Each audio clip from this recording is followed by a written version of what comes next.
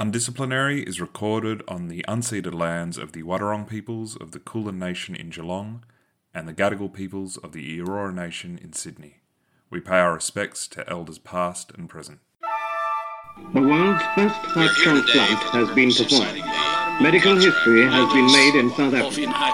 Newspapers Reports everywhere of systemic carry racism in the healthcare system, and COVID-19 has made the issue even can more be urgent. characterized as a pandemic. Welcome to Undisciplinary, a podcast where we're talking across the boundaries of history, ethics and the politics of health, co-hosted by Chris Mays and Jane Williams.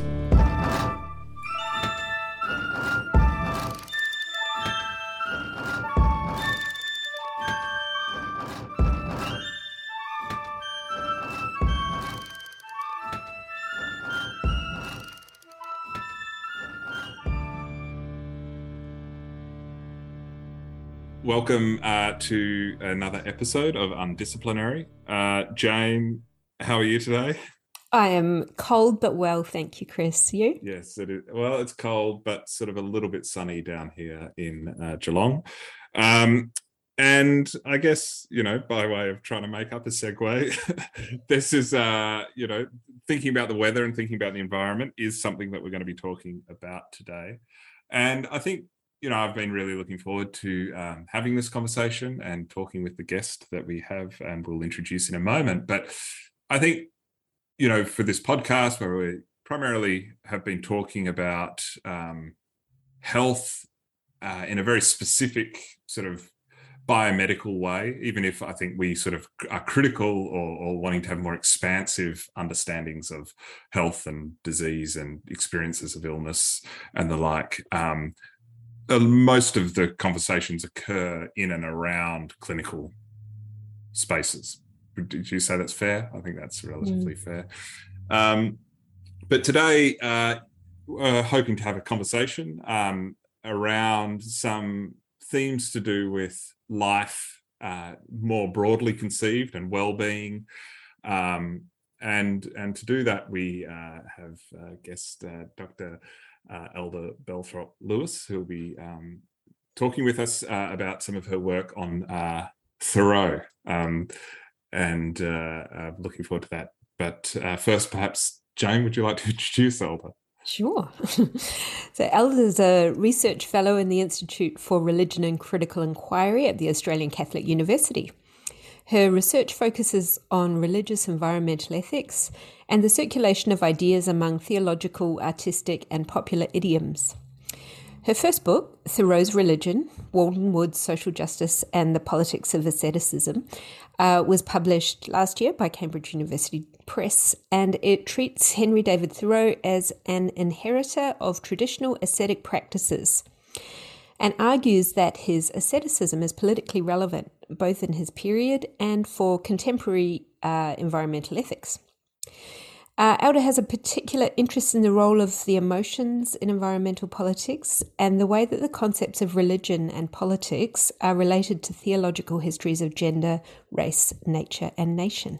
Thank you for having me. It's really a pleasure to get to talk to you about a wider sense of health. Yeah, and most likely not just that, and something that knowing some of your work and the approach that you bring to, I guess, studies of religion and environmental ethics. You do, like many of the guests who we bring on here, have a sort of uncomfortable, perhaps disciplinary home.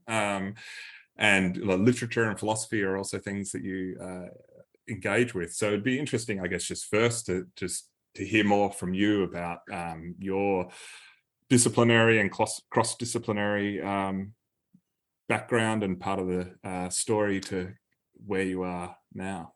Yeah, great.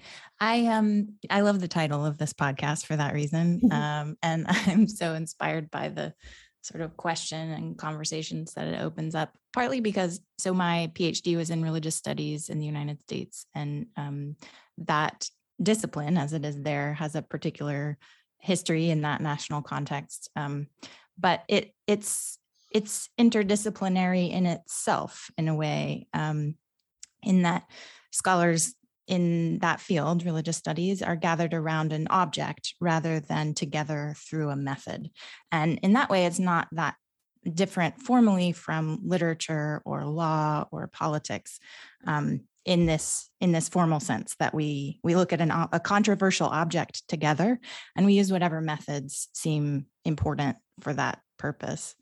As you were saying, my own sort of focus in that very fluid disciplinary context has been the study of ethics, and especially through the study of philosophy and literature. But there's also in religious ethics, which is a sort of subfield of that discipline in that context. There, from the early 2000s, was what they called a cultural turn, where methods from sociology and anthropology were important for the way people were thinking about what ethical inquiry is. So even within that small subfield, this question about what methods are required in order to study the object that we're invested in has been really live and quite interesting. That's some of my background about that kind of thing. Yeah.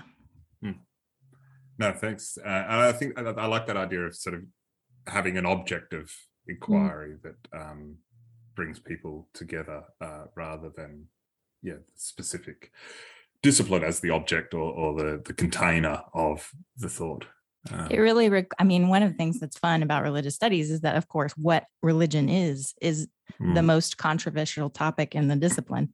But I think any conversation around an object is going to have that. And that was one of the things I was thinking about as I was thinking about talking to you today, was the way in which health and well-being, like you're sort of taking those categories as these kind of controversial objects that there have been lots of different ways of thinking about, and there will be lots of different ways of thinking about. And one of the things that's really interesting is to just look at them and how they're constituted in different settings and through different discourses and all that kind of thing. I really admire that work. Yeah, definitely. I think, that's something I guess we're going to hopefully do from a different perspective today in looking at health and well-being. And I suppose to start off with, though, your work on Henry David Thoreau. And when I was doing the introduction, for some reason, I completely blanked on what his first names were and just thought Thoreau. He's like Aristotle, what's his Bob Aristotle. But it's interesting you say there is just one, but there also seems to be many different Thoreaus, and I guess a lot of like people that I was thinking about, Marx, I guess, that people may not necessarily have read a lot or any of Marx, but they'll have an opinion about him, or at least a caricature of what he's on about. And it seems with Thoreau is quite similar, and that a lot of people, I guess, know of Thoreau through popular representations.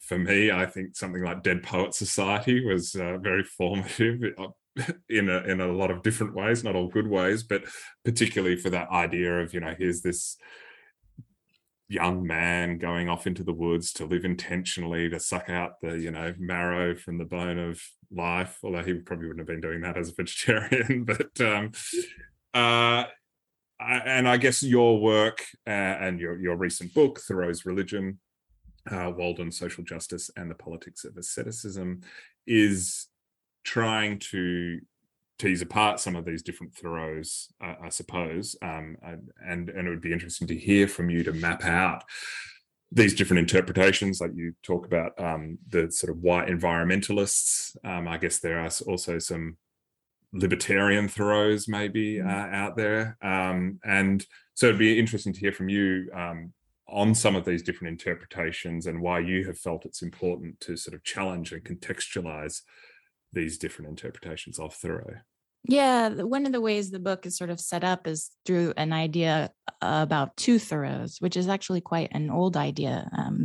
One of his early biographers said that he wrote a biography in order to figure out how Thoreau could have these two identities. And the two identities that early biographer identified were the sort of naturalist who lived in the woods and the abolitionist activist who gave a really impassioned speech defending John Brown who was a guerrilla fighter against slavery in the United States, trying to lead an uprising that would overcome slavery. And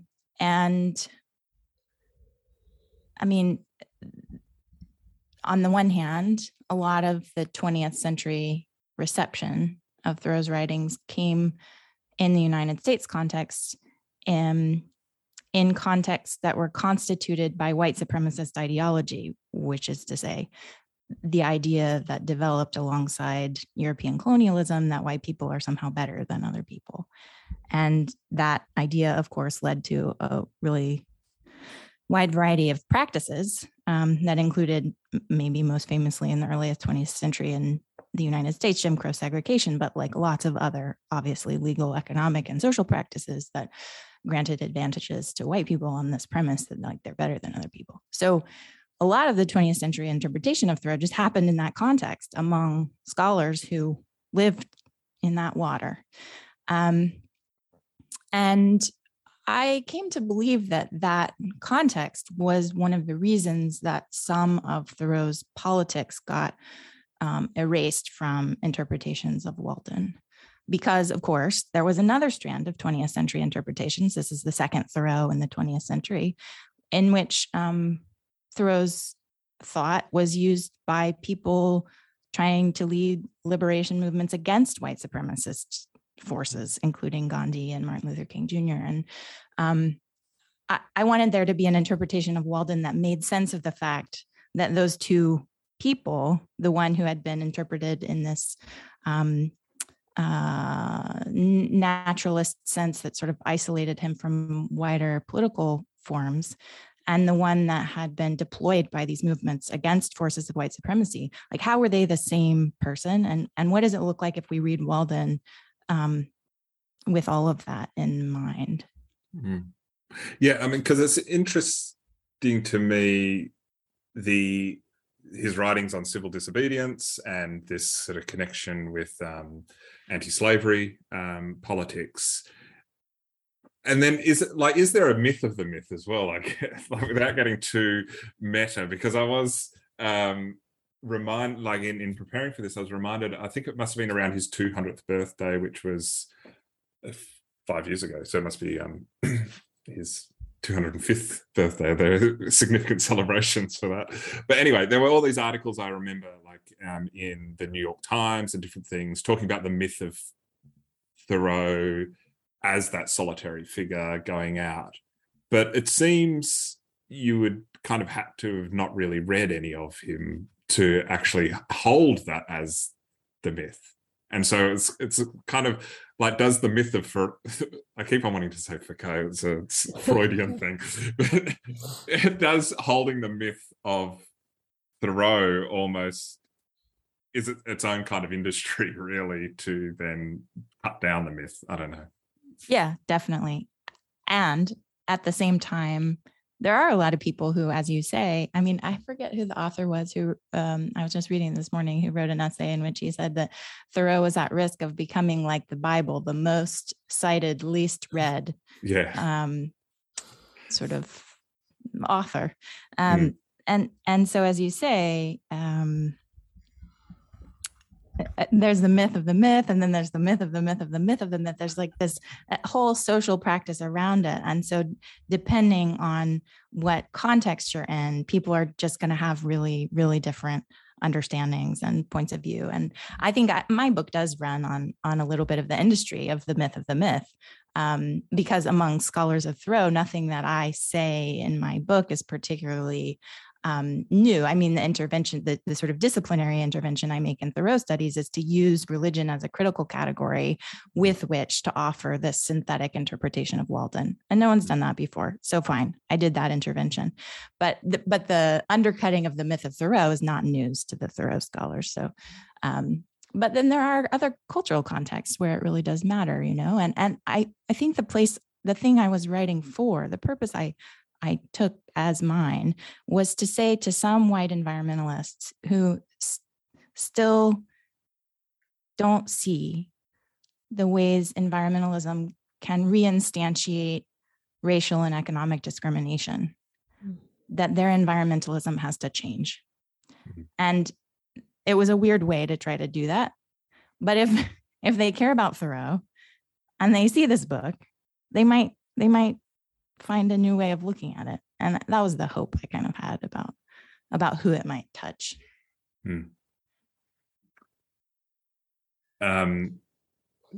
By the way, Jane, feel free to jump in if you want, but I also... No, I'm going to sort of out myself at this point and say I've never read Thoreau. Yeah. And but I have been to Walden Pond, and I did engage 20 years ago quite deeply with what I thought Thoreau might be about without actually reading anything that he wrote. Just, Yeah, what was that like? Like, what did that look like? So I was living nearby at the time, and I was having some health issues, actually.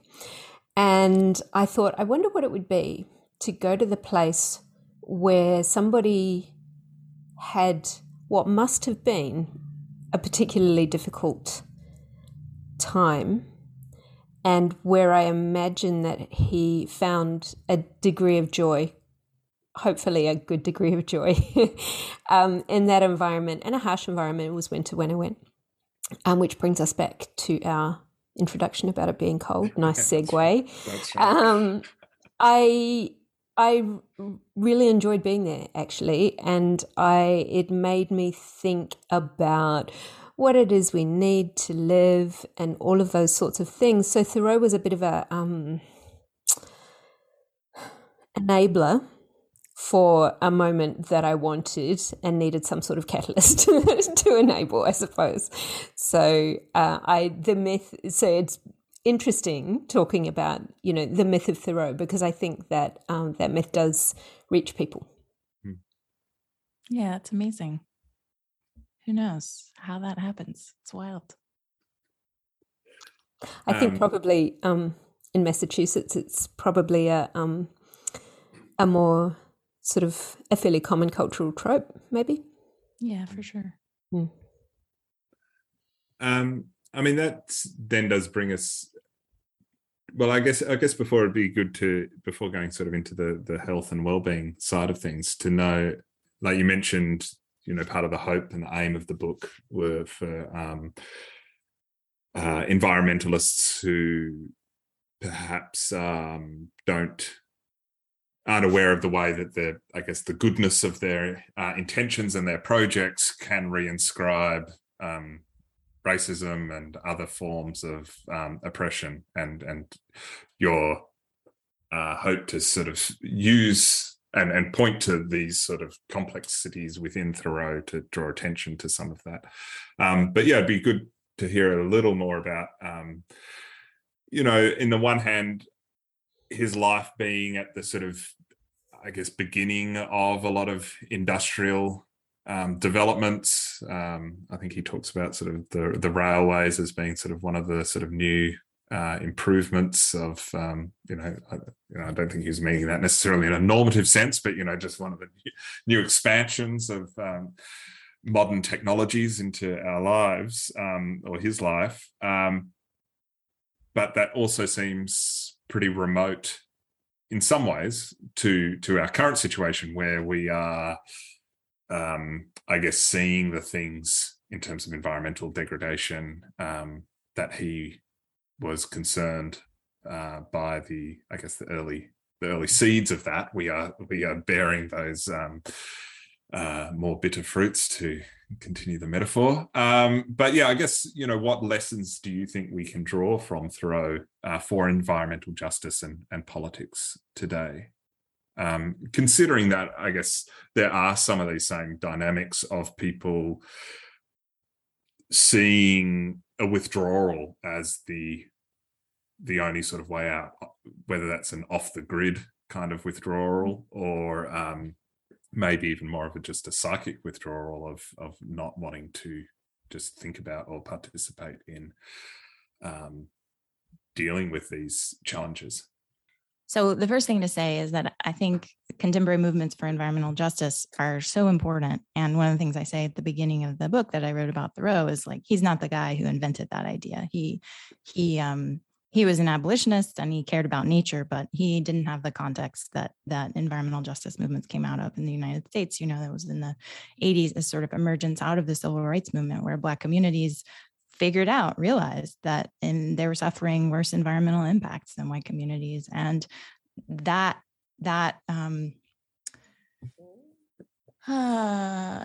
people who made that movement real were Democrat citizens who did hard political labor. It wasn't Thoreau. That's important to say because we should give them the credit they deserve for the work that they did. I guess the point I wanted to get across in the book was that Thoreau saw natural piety of the kind he was famous for in Walden and labor justice of the kind he was advocating for both people enslaved in the South and Northern industrial laborers as deeply intertwined in a kind of wider vision of what I call in the subtitle of the book, social justice. One of the reviewers said it was an explosively expansive account of social justice. So it's like, and now there's people doing really interesting work on multi-species justice, right? It's this idea that like, if we're going to actually take seriously the fact that people belong to our communities who are not humans, maybe we don't call them people, whatever. We have communities full of all kinds of beings, and we owe duties of justice to those beings. And the fact that human communities are particularly bad at finding justice among themselves.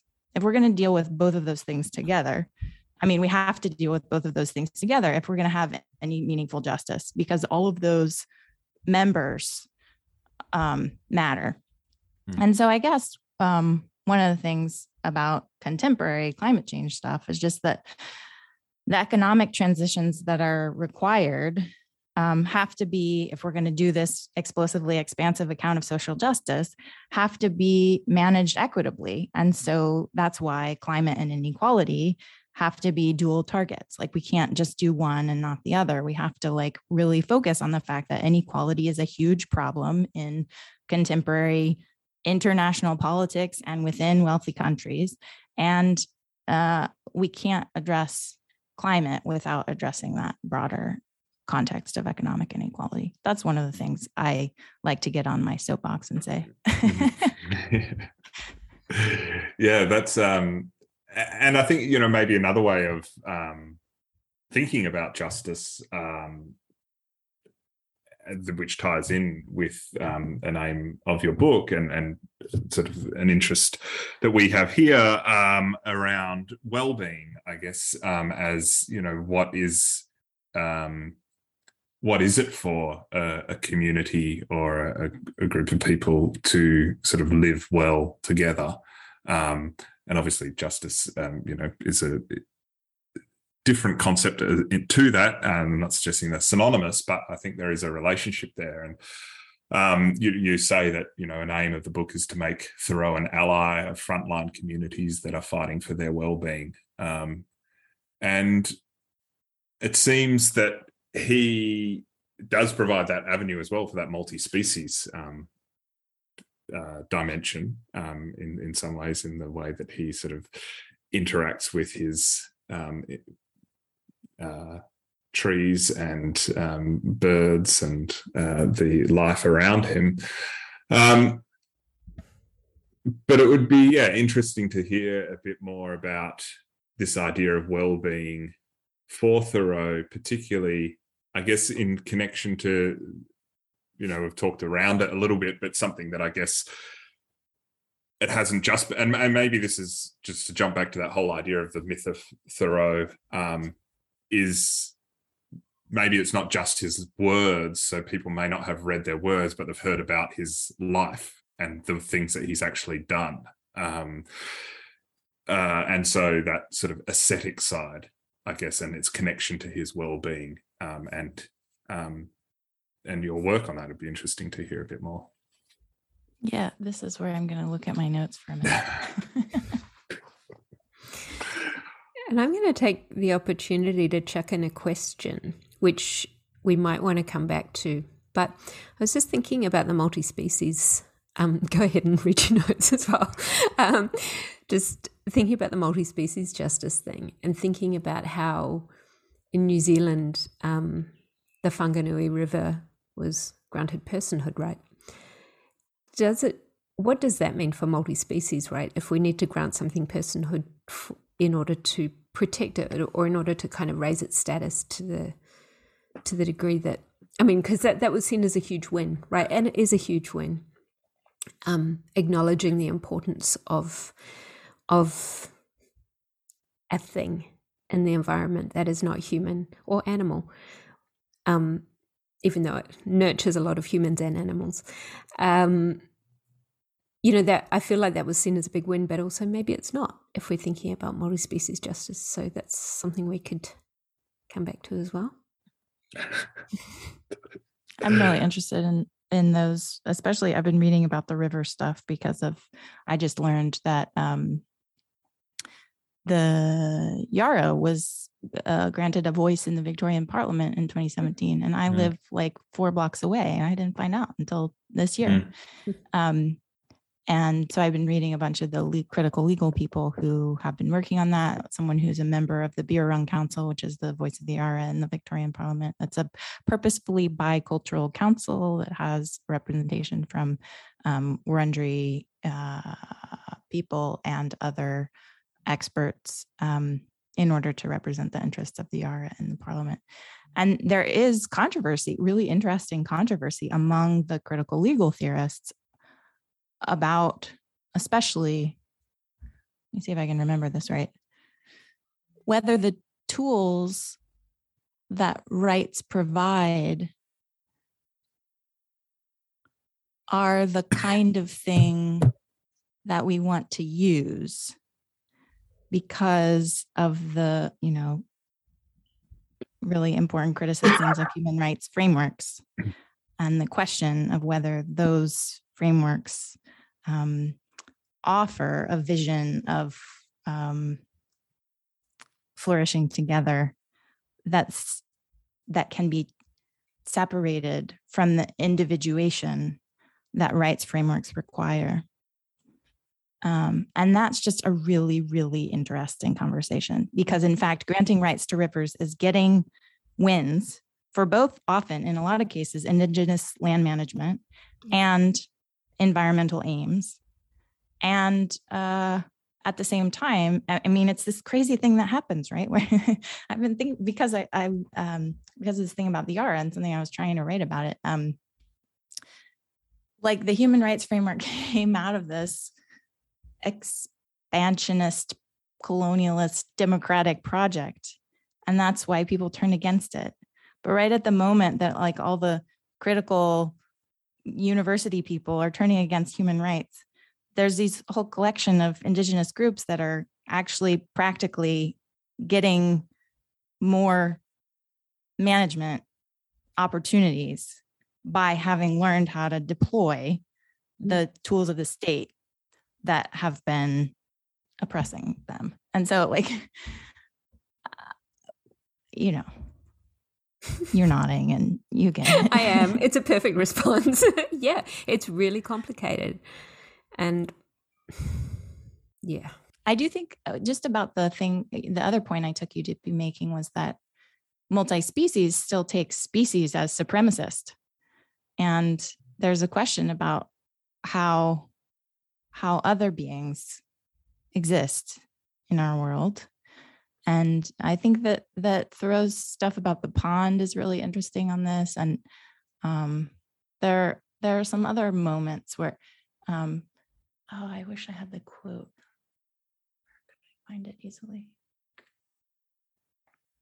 One of his friends who wrote about him soon after he died said something like,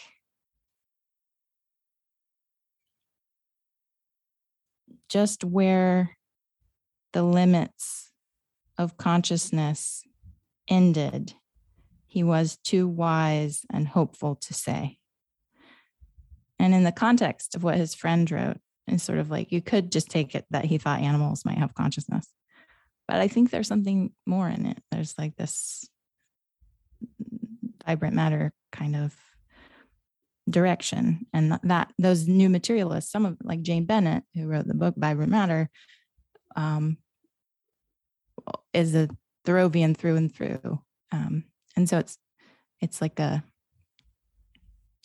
kind of new materialism, I sometimes think, and there's other examples of this, Branka Arsic, is like a flowering of this Thoreauvian moment. So you asked me to think about well-being and health and Thoreau, and one of the things I got interested in. So I'm keen on this idea that it's a really, I guess it's the genealogical idea that like categories have a history, and it's good to know that history. So I was like, I've never thought about that, about well-being. I mean, you point to this place where I use it in the book, totally naively, without any attention to the kind of things you guys are working on. And so what I do when I realize I've done that with the category is like go back and look for it in the books that I'm reading. So I went back in Walden, and there's no well-being in Walden. There is well-employed, well-off, well-clad, and then I think vitally for us, a well man versus a sick man. So that's the sense in which it's used with respect to health. It's like you can be well or sick.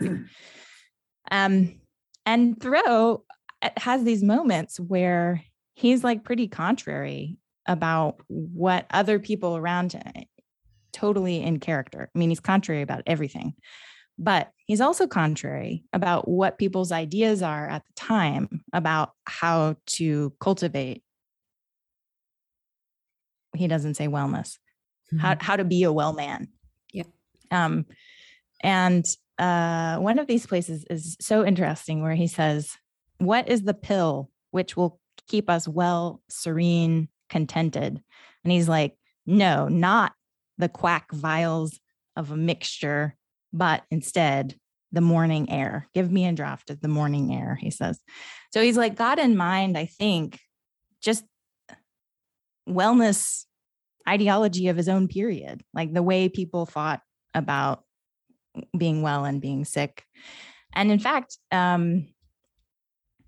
as you pointed out in the notes, he became sick. He was sick himself, and for a lot of his life. And there's this interesting, which I looked up in preparation for talking to you about this, there's this interesting dispute because in his period, one thing he says in Walden is that some of his friends acted like he went to the woods on purpose to freeze himself. And he says, that's not right. I wasn't trying to freeze myself. But they did apparently sometimes think that he had developed sort of respiratory issues, and people thought that he made them worse by spending time in the outdoors, that a cold would settle on your lungs, and then that would lead to all these respiratory conditions that were tuberculosis, which was the thing people died of. It was the leading cause of death in his period. But people had this idea that a cold would settle on your lungs if you spend too much time in the cold. But then this is the amazing thing I learned today. By 1908, there's a physician who's a total enthusiast and made Thoreau a hero of what was then called the outdoor cure. Because by then, people were saying that if you had these respiratory conditions, it was important to spend a lot of time outside. And then in 2016, the journal Emerging Infectious Diseases said that his active lifestyle and love of the outdoors had helped him to live so long with tuberculosis.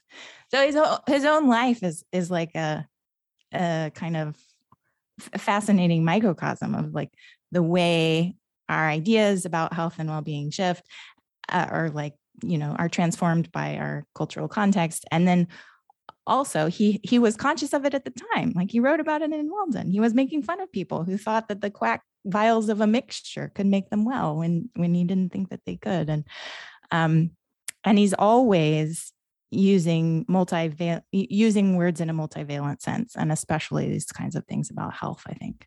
So one concern he has is that people might be using a kind of narrow biological sense and he's quite interested in what he calls a spiritual sense. So what's the place I saw this? Anyway, yeah, I'm sure you have lots of ideas. I've been talking too long. That was really interesting, thinking about him in his little room, cottage hut. I don't know what we call it. I called it a house. Oh, a house. It's quite wee though. It's quite small. That as a kind of sanatorium model, I suppose that came in, I don't know when, but the idea that you would wheel TB patients outside to take the airs, for the afternoon, and then presumably tuck them up when it got too cold. I feel like hopefully he had a roaring fire going or something like that. But it also feels like a lot of the advice that we get today, right? So people who are particularly successful in life write things in the paper about how they get up at 5:30 and I don't know, meditate for half an hour and then go for a run, run 10Ks and then come home and have their, I don't know, soaked granola that they did the night before or something. It's not dissimilar in terms of living in a way that is not necessarily easy, to promote a sort of wellness that takes effort, and that the kind of moral, and again, haven't read Thoreau, but the folks who write about their lifestyles in the Sydney Morning Herald feels like there's a sort of moral, a little bit of a moral high ground, I guess, that comes from living that way, and so they're well because they deserve it. It sounds like that wasn't necessarily Thoreau's vibe, given that his friends were saying that he might have let the cold settle in his lungs. But yeah, it's kind of really similar and also not, perhaps. Yeah, I also am sometimes turned off by this kind of thing. And there are people who read Thoreau in this way and just hate it. Right. I don't. In part because Walden's just a really big book, so it's hard to read it any one way. It's purposefully contradictory. And also because in the beginning, he says these things that I take really seriously to heart. Things like, if this is what I tried to report on an experiment because people asked, and if the coat doesn't fit you, don't put it on because you might stretch the seams and then it won't fit someone else who it's made for. So he's really got this kind of purposefully, what's the word? He doesn't think that he knows what everyone should do. Mm. Yeah, it would seem, I guess I'm sort of wanting to rush to the dessert of this conversation, but we'll hold up, which is, as just a foretaste, the wellness culture. It does that flexibility, or, seeing that everyone has their own individual, he's not saying this, but, this is me paraphrasing kind of what you're just saying.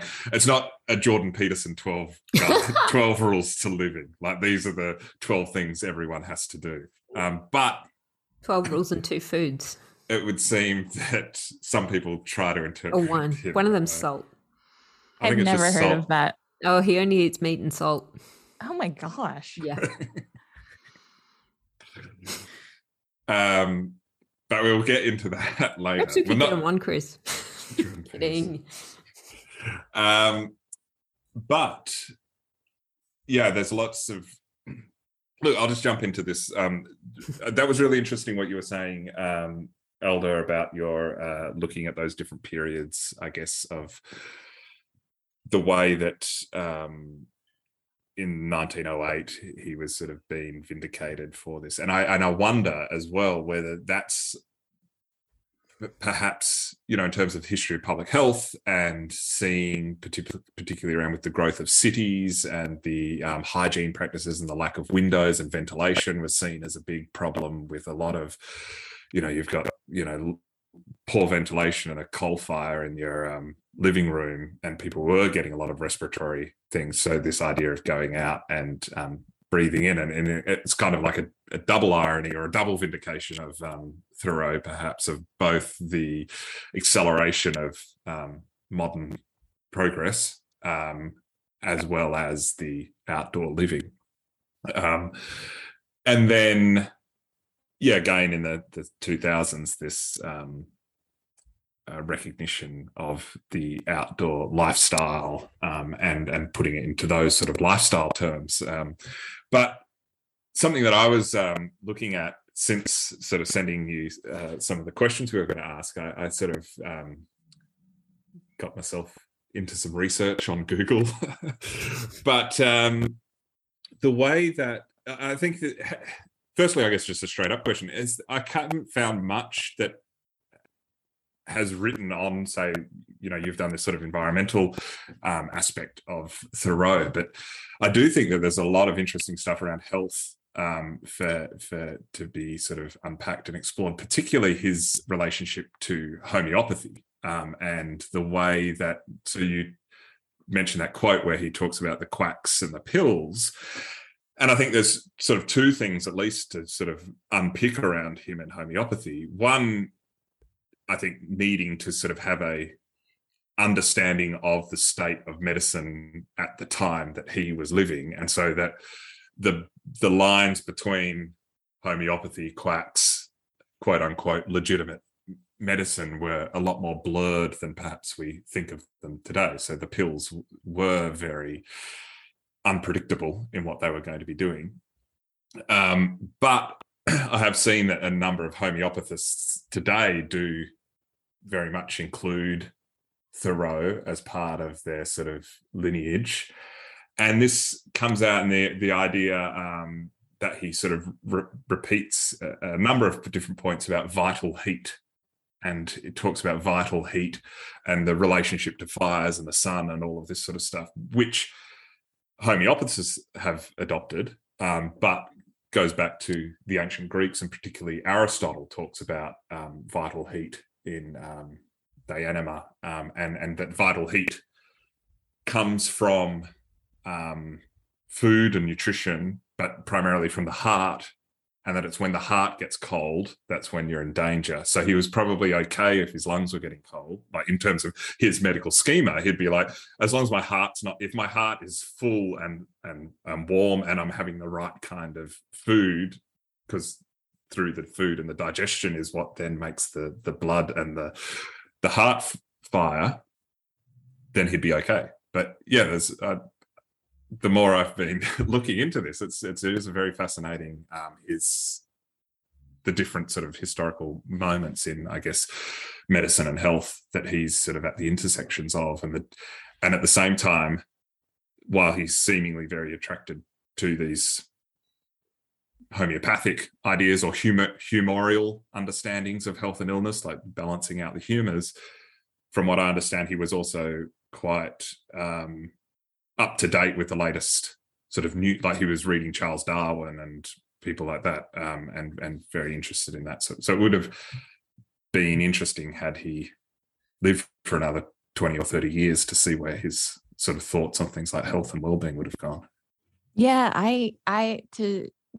to find out what medical ideas he was in dissent from and which ones he was contributing to. I don't know the answer to that question because I don't know that history of medicine well enough. It's totally fascinating. And the thing about food, I was thinking about, because he's definitely in dissent about what food is required. I learned from 2 years experience that it would cost incredibly little trouble to obtain one's necessary food, even in this latitude, that a man may use as simple a diet as the animals and yet retain health and strength. I have made a satisfactory dinner, satisfactory on several accounts, simply off a dish of purslane, which I gathered in my cornfield, boiled and salted. And as you say, I mean, some of his friends thought he had these respiratory illnesses because he didn't eat meat. But he was emphatic that you could live well without eating animals. Mm. And that was quite controversial. Mm. And the idea that the other idea that I think is connected with this is this idea of necessity, and I guess the relationship between necessity and luxury, and seeing, I guess, luxury and luxuriance and excess as undermining, health or well-being or flourishing or living well, and not seeing sort of what's necessary as a frugal thing necessary, or frugal in a bad sense. I think, we talk about the bare necessities as a sort of a meager thing, but it seems that he sort of saw that as, why would you want to go more? I don't know if there's another of Aristotelian sort of virtue sense to that as well, that it's sort of, you don't want too little or too much, you just want what's needed. Yeah, there are definitely places where he thinks excess is harmful. He says that thing about luxury is not only good for you, but it's a hindrance. So he thinks it gets in your way, luxury. But one of the things, so my book is focused on asceticism as a religious category and the ways in which he's drawing on much longer histories, traditions of these kinds of ascetic practices. And I'm inclined to read him in most of those places as speaking out of the economic contexts that he's worried about. So I'm not sure that he thinks excess is bad for you in a kind of biological way. Mm-hmm. I think he knows that wealth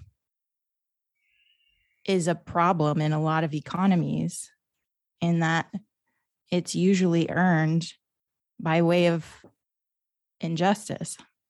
Mm-hmm. And he thinks that in order for you to be well, like spiritually healthful, you have to find a way to resist that injustice. And I that's one of the things the book tries to do is to interpret his asceticism as in dissent from unjust economic practices like slavery. So he's asking, people lived in Walden in the generation before him who had been enslaved and conquered. So when he goes to Walden, it's not a wilderness. It's a place that had been inhabited by humans who had made a really courageous decision to try to live independently and not in lives of service. And so he's the generation after this. And he's like, what would a society look like that doesn't rely on slavery for labor? How would we have to live? What would our lives be like if we weren't enslaving other people? He wanted to find out. He thought, if I do the labor my own life requires, that might teach me something about what a society would look like that didn't rely on enslavement. And so I think that in a lot of these, like if you take that point of view on his asceticism, there are a lot of places where you can kind of get behind what might otherwise seem sort of preachy. Mm-hmm. Because what he's saying is you need to think about the difference between luxury and necessity, because a lot of the luxuries you enjoy are obtained on the backs of other people. Mm. That's another soapbox I like to get on. No, that makes sense. That makes the meal of purslane make more sense, at least, doesn't it? It takes on a certain appeal. But is this also that economic framing? Is this also a problem?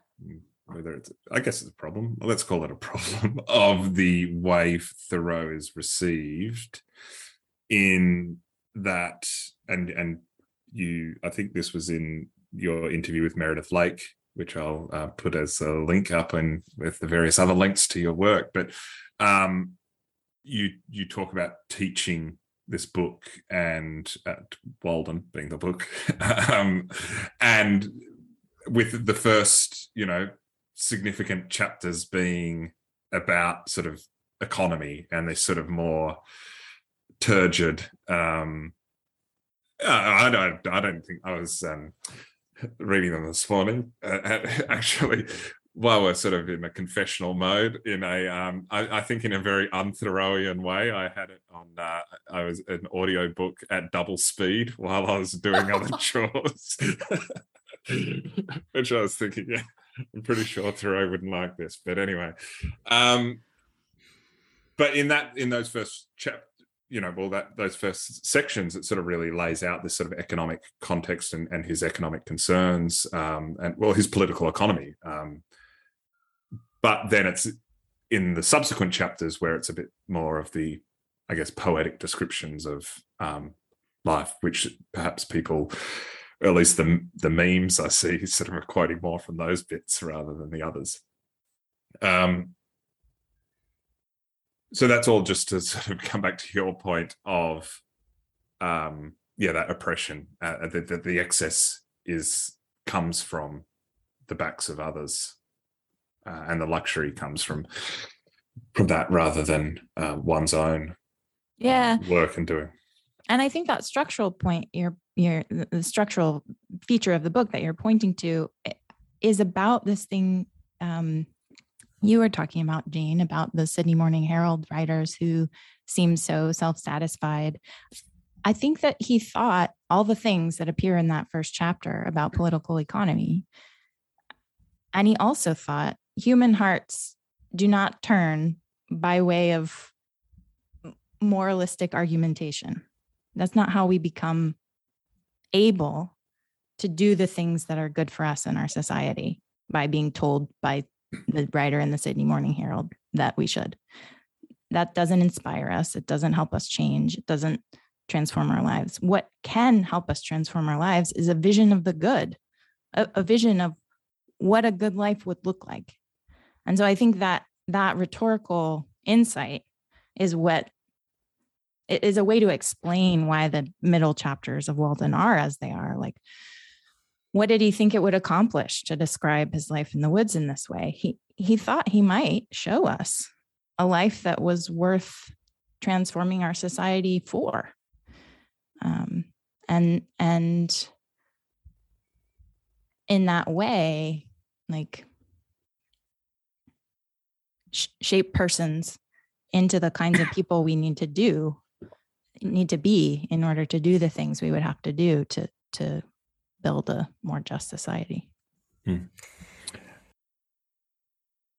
Yeah, so I think in relation to this idea as well between, I guess, the political economy, and then to be able to think together about what a successful life is, and needing to have, I guess, the conditions for living before we can sort of think about the good life in that context, and having those conditions for living guaranteed for all people in the community is something that comes out in this quote that I really like. By the words necessary of life, I mean whatever of all that man obtains by his own exertions, has been from the first or from long use, has become so important to human life that few, if any, whether from savageness or poverty or philosophy, ever attempt to do without it. To many creatures, there is in this sense but one necessary of life, food. To the bison of the prairie, it is a few inches of palatable grass with water to drink, unless he seeks the shelter of the forest or the mountain's shadow. None of the brute creation requires more than food and shelter. The necessaries of life for man in this climate may, accurately enough, be distributed under the several heads of food, shelter, clothing, and fuel, for not till we have secured these are we prepared to entertain the true problems of life with freedom and a prospect of success. Yeah. And I thought that was... I thought that beautifully sort of captures the sort of necessaries of life, and then from there to be able to deal with these true problems of freedom. Yeah, and this is one of the reasons that I think that the libertarian interpreters are just wrong, because he thinks there are material prerequisites to freedom. You can't just be free. You have to live in a community, in some kind of society that actually enables you to have a house and clothes to wear and food to eat and a way to stay warm. And when we live in a society, as we do, that in which people don't have those things, none of us is free. And I think I was thinking about this the other day, actually. So I was in Toorak, driving through Toorak yesterday, and I saw, this is one of the things about co-optation and the way people use quotations. I saw a sign on a fence, you know, when they're doing construction. So it's a new apartment building going up in Toorak, and they have a fence outside to hide the construction site. And it has a quote from Thoreau. It says, "The world is but a canvas to our imaginations." Oh my gosh. And they're building this apartment building in Toorak. And I think, like, I think one of the questions, and this was in among the questions that you were planning to ask me, so sorry if I'm preempting you, but it was the thing I was sort of, because we have a housing crisis in Australia, and because there are lots of people without a place to sleep, when I read that first chapter right now, that's all I think about. It's like, he points out that the First Nations of the United States provided shelter to all of their members. There was no one without a house in that society. And we call them savage, he pointed out. And in our society, people mortgage their lives to a house they can't afford if they're lucky. And so one of the things that I think people are worried about in this kind of aesthetic move that lots of environmentalists have been tempted to is that it's sort of individualizing and bourgeois and doesn't really help anyone anyway. And like, that happens in a lot of people's lives, definitely, for sure. But he thought that when we're doing those practices right, they bring us into some kind of solidarity with our communities, which is the basis for any actual politics.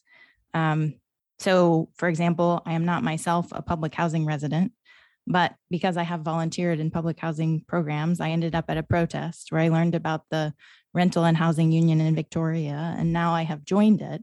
And maybe that union can help the people who live in those apartments in Toorak and all the rest of us get what we need and get a social housing policy, a public housing policy that will actually make it so that people have a place to live, and thus we are free. Yeah. I mean, that's great, and I think preempts the question around how Thoreau and these ideas have shaped and influenced your own practice and life. And I guess on that, particularly around sort of social and public housing, I think something that is depressing in the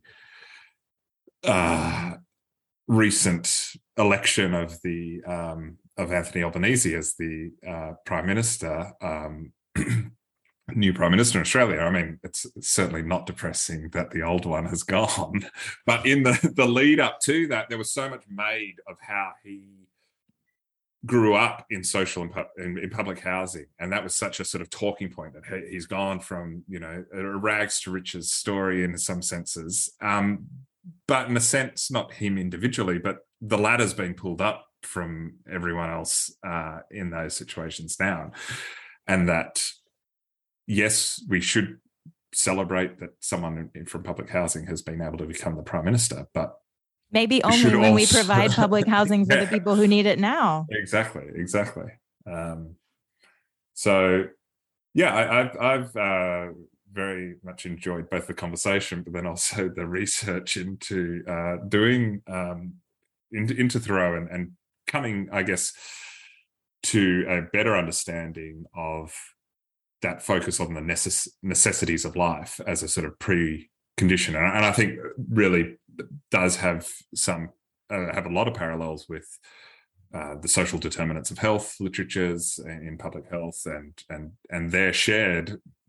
Well, not Thoreau shared, but you know, the social determinants of health coming out of a lot of Marx and Engels and that political milieu of the mid 19th century in Europe, and that, unfortunately, I think a lot of, not all, but a lot of sort of public health has sort of lost that political dimension to it. And I see that in a similar way, what you've been trying to do with Thoreau is that, it's not,